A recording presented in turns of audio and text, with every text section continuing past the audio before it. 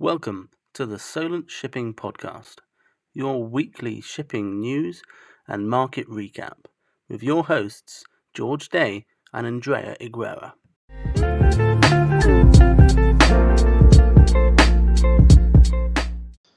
How are you, George? How are you spending your time during this England lockdown? English lockdown, I mean. Inside, hiding from the rain. All right. But where do you live in UK? I don't remember. Do you live in the north or probably in the west part? I live in the southwest. In the southwest. In Somerset, pretty much directly opposite Cardiff in Wales on the Bristol Channel. All right. So southwest. And are you close to Exeter, isn't it? No, I'm saying Exeter and Bristol kind of sat halfway in the middle. All right. John, I am Andrea Guerra. I'm an Italian student. I'm 20 years old. I'm currently studying at Solent University. And right now, of course, I'm in Italy for obvious problems of coronavirus pandemic. And present yourself, George. I'm George Day. I'm studying maritime business at Solent University. We're currently in the second year and also studying online, home from uni as a result of the coronavirus pandemic. And yes, so we are going to talk about the hot topics about this week. Where would you like to start? I think we should start with Braemar and them arranging a CEO finally with James Gundy. Yeah, after the last year. Yes. Yeah, I think that's a good place to start. Him moving up from being the head of the shipbroking division. All right. And later, would you like to talk about China and how it's called the single day in China? That is the 11th November, isn't it? That I think they made much more revenues from that day. I'm talking about GDP in China compared to the Cyber Monday and what is the other one? The Black Friday. And later we can talk about U.S. election, presidential election that are, of course, a hot topic that until now they didn't talk for the last 2-3 days because it's obvious that Biden has won, despite, of course, Trump is claimed about his fake victory. But we are going to see about that. So let's talk about Braemar. We have seen that last year there was a bit of uncertainty about the current CEO of Braemar because the old guy, do you remember the name right now, has retired? Yeah, James Kidwell stepped back. James Kidwell, yes. What did happen this year, George? Do you want to talk about that? Yeah, so Gundy was the head of the shipbroking division, Braemar ACM. And basically he'd been, originally when he was part of ACM, he was chief executive at ACM before they merged with Braemar. And then he stepped back from... When did they merge? Sorry if I interrupt you. In 2014, isn't it? Yeah, 2014, 6 years ago, yeah. Yeah, and basically 6 years ago, he stepped back from the board because he wanted to focus on his shipbroking. He said that was the bigger job at the time.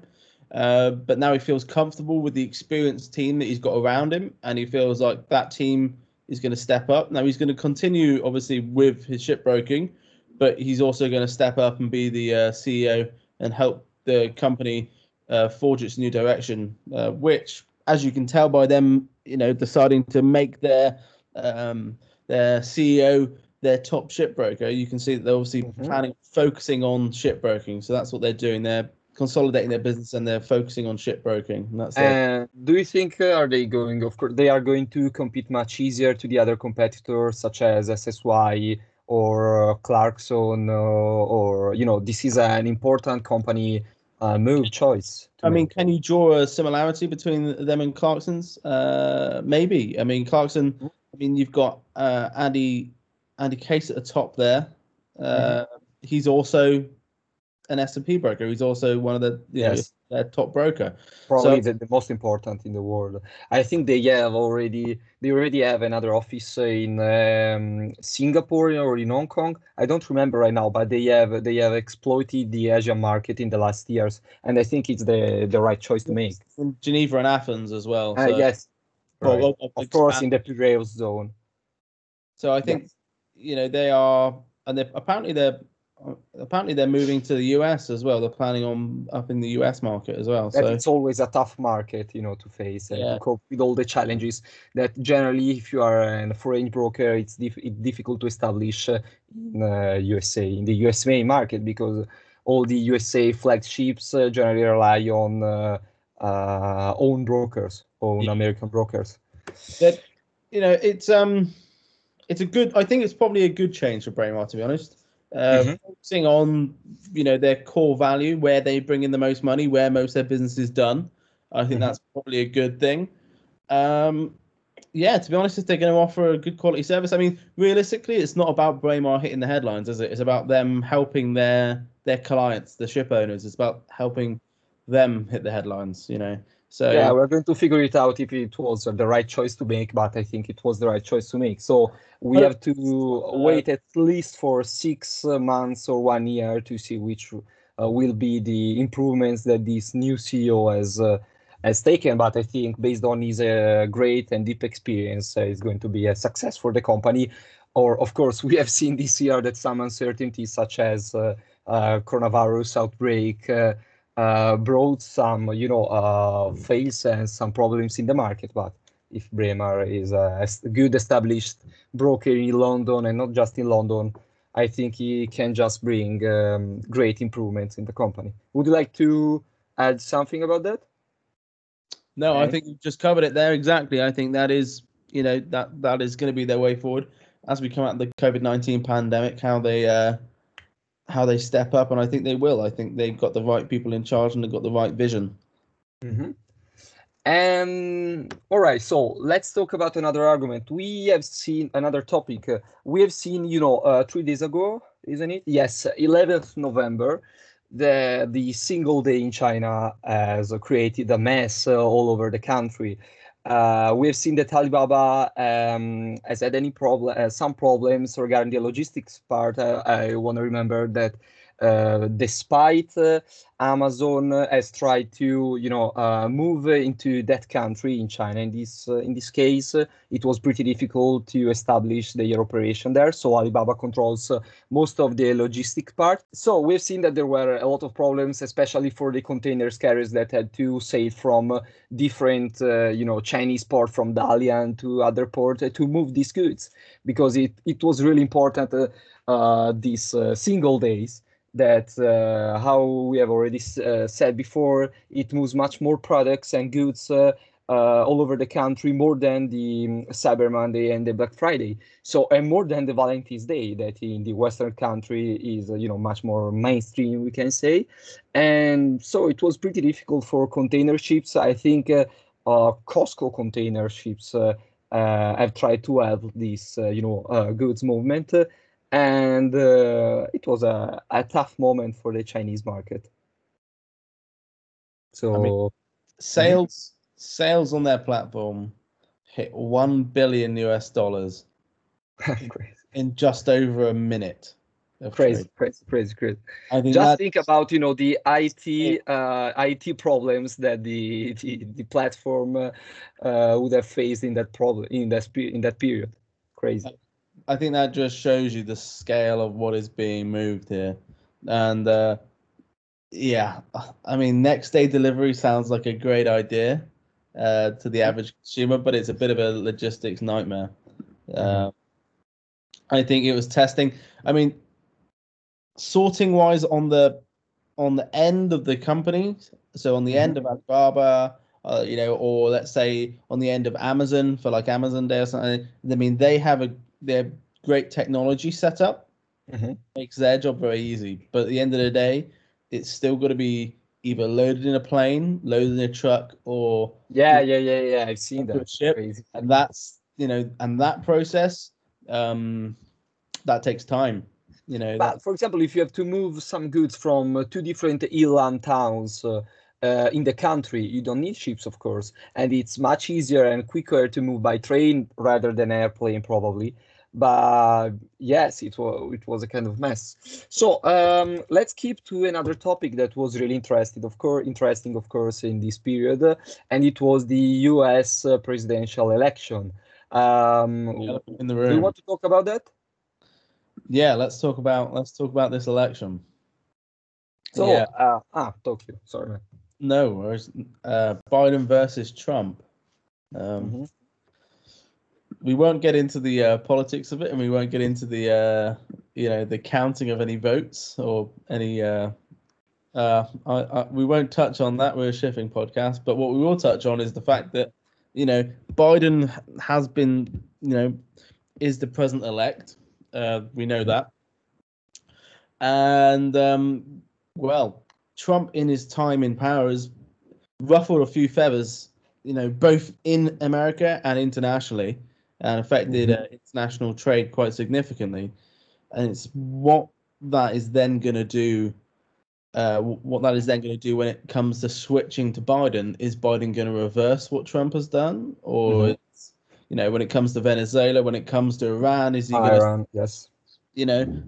Is Biden's green initiatives going to affect U.S. fracking? Yeah. In the last debate, remember, it was in the late day of October, I think. He said that he's going to make all the fracking industries disappear in less than 1 year or in less than 2 years. That is pretty impossible. And Trump asked him, "Are you sure about this statement?" "I'm going to note about this statement." Of course, he's not going to. It's not possible at all. So I think we have said before the recording of this podcast, Biden is basically it's a liberalism country. So. I think no matter what Biden's own agenda is, I think when you look at the larger picture, the US has in some ways benefited from Trump's nationalism, and the American public, I think, has been quite favorable of Trump's nationalism. Not necessarily Trump's actions at home, and I think that's why Trump has lost the election, mainly his handling of the coronavirus pandemic and amongst other things. Yes, I think it was the main factor for whom he has lost this election. His handling of major topics at home, and I think also his lack of really.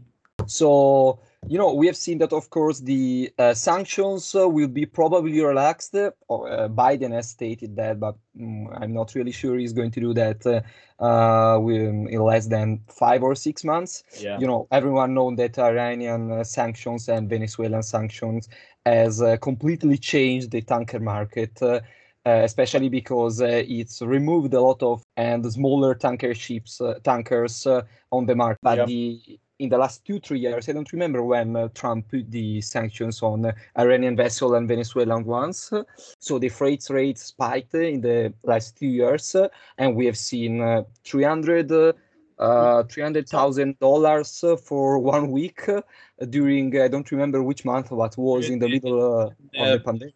The Iran crisis, yeah. I mean, when you look at it here, I mean, the ton miles, if Biden does look at reducing sanctions, obviously going to decrease, which means that the demand for the much larger tankers, your VLCCs, they're gonna reduce, and obviously then as a result, freight rates for and chartering for VLCCs is also probably going to drop.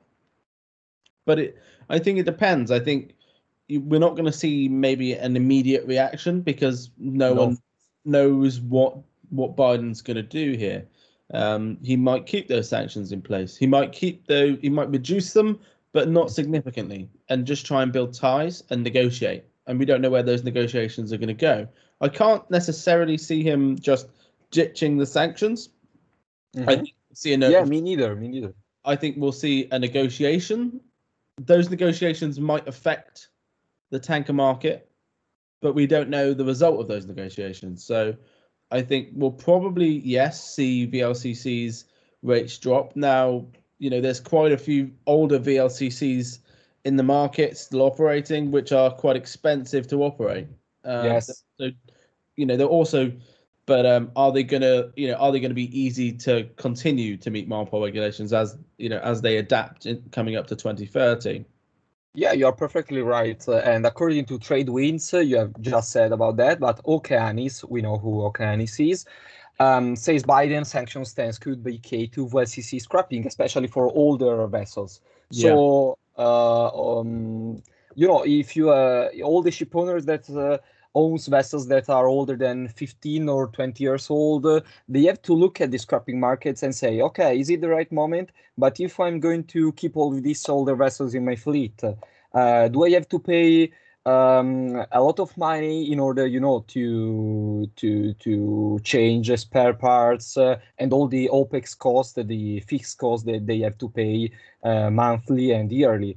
So I think rather than the tanker market, the bulker market and the container market will be happy about this Biden election, especially for the China trade war. What do you think about the China trade war? US-China trade, I think you'll see a relative increase. I think, I mean, ultimately, there is a power struggle between the US and China. Now, Trump obviously tried to face that through, kind of a tough stance. Certainly more recently, anyway, since the coronavirus pandemic. And I don't see that being the case with Biden. I think there'll be slightly more trade between the two, maybe more cooperation. If that is the case, then obviously that's brilliant for the shipping industry because more trade between them means more business for us. But also, yes, in the bulk market, if there's more trade, then China's going to need more materials, and therefore there's going to be more bulk trade going into China. Yeah, I think we're going to see a much more increase in the development in the container market rather than the bulk carrier. It is going to be steady. Probably the air freight rates are going to lift a little bit, but not too much compared to the container market. I've seen an article, I think on Let's List, I don't remember, about Maersk or Hapag-Lloyd, that they are going to rise their box costs. Freight rates are, relatively low, especially in the container industry. Yes. And that's quite a slim industry as it is. I don't think you can get much slimmer at the moment. I think they're already, I think they're pretty. Also, with economy of scale, that most of the larger, container fleets are decided to choose in the last 5 or 6 years with bigger and bigger container ship. Agreed. I think it's a relatively young fleet. Like you said, they're getting bigger and bigger. Certainly in the short to medium term, they are pretty much as efficient as they're going to get, which means the only way they're going to increase their margins is if they put prices up. If they can get the spot rates up, the market rates up. I think seeing an increase in demand in the short or certainly medium to long term would give them an opportunity to increase their margins, certainly in the short to medium term. I perfectly agree with you. So I think we've talked too much for this episode, for this first episode. I hope you have enjoyed this episode. Let's see you the next week. Yeah, definitely. Thank you very much. Thank you very much for your listen.